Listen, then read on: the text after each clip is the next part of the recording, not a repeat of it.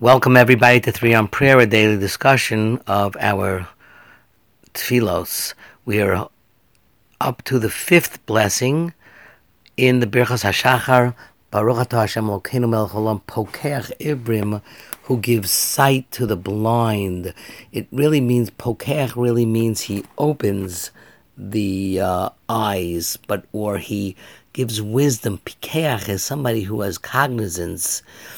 And just as a historical context, each one of these blessings, going back from the rooster's crow and as you progress through the blessings, you give sight to the blind, you set captives free, you raise those who are bowed, really were said during the execution of physiological functions that are involved in waking up. You're opening your eyelids, you straighten the body, and you get up, you put on shoes as a blessing. We don't do it that way today. We actually wait till we go to shul and we say them all at once. But Pokeach Ivrim in the halacha is said when you touch your eyes, the Mishnah Berurah speaks out, wash your hands before you do touch the eyes. And you wake up and you get the gunk out of your eyes and you say, wow, I can see.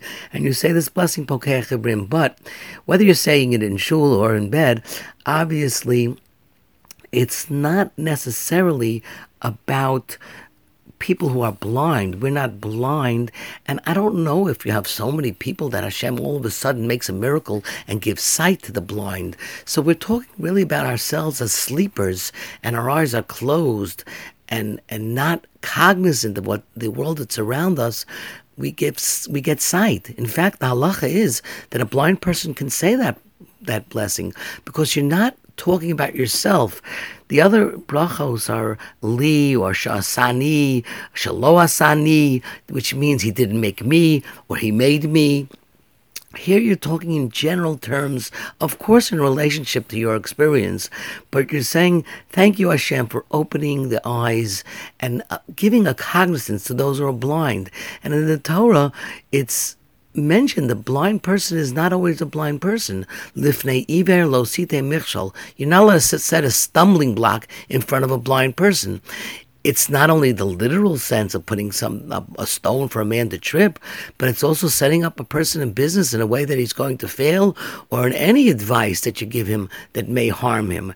In fact, the actual pasuk Pokeach Ivrim is really based on a verse on the 146th chapter in Tehillim, in the 8th parak. Hashem Pokeach Ivrim, Hashem Zokev Kefufim. Hashem opens the eyes of those who are blind, and He makes straight those who are bent over. It uses the word in the previous pasuk about Nosein Lechem L'Reivim Umatir Asurim. Those are also blessings. So this is a blessing of thanking Hashem for the awareness that we have as people who we're sleeping, our eyes were closed, we weren't cognizant. Baruch Hashem, we can see. Even a blind person can make that blessing because we're thankful for all the people who can see and who are there to help him. 3 on Prayer is sponsored in memory of Shmuel Moshe Ben Shimshon Avram McCoy Sternberg.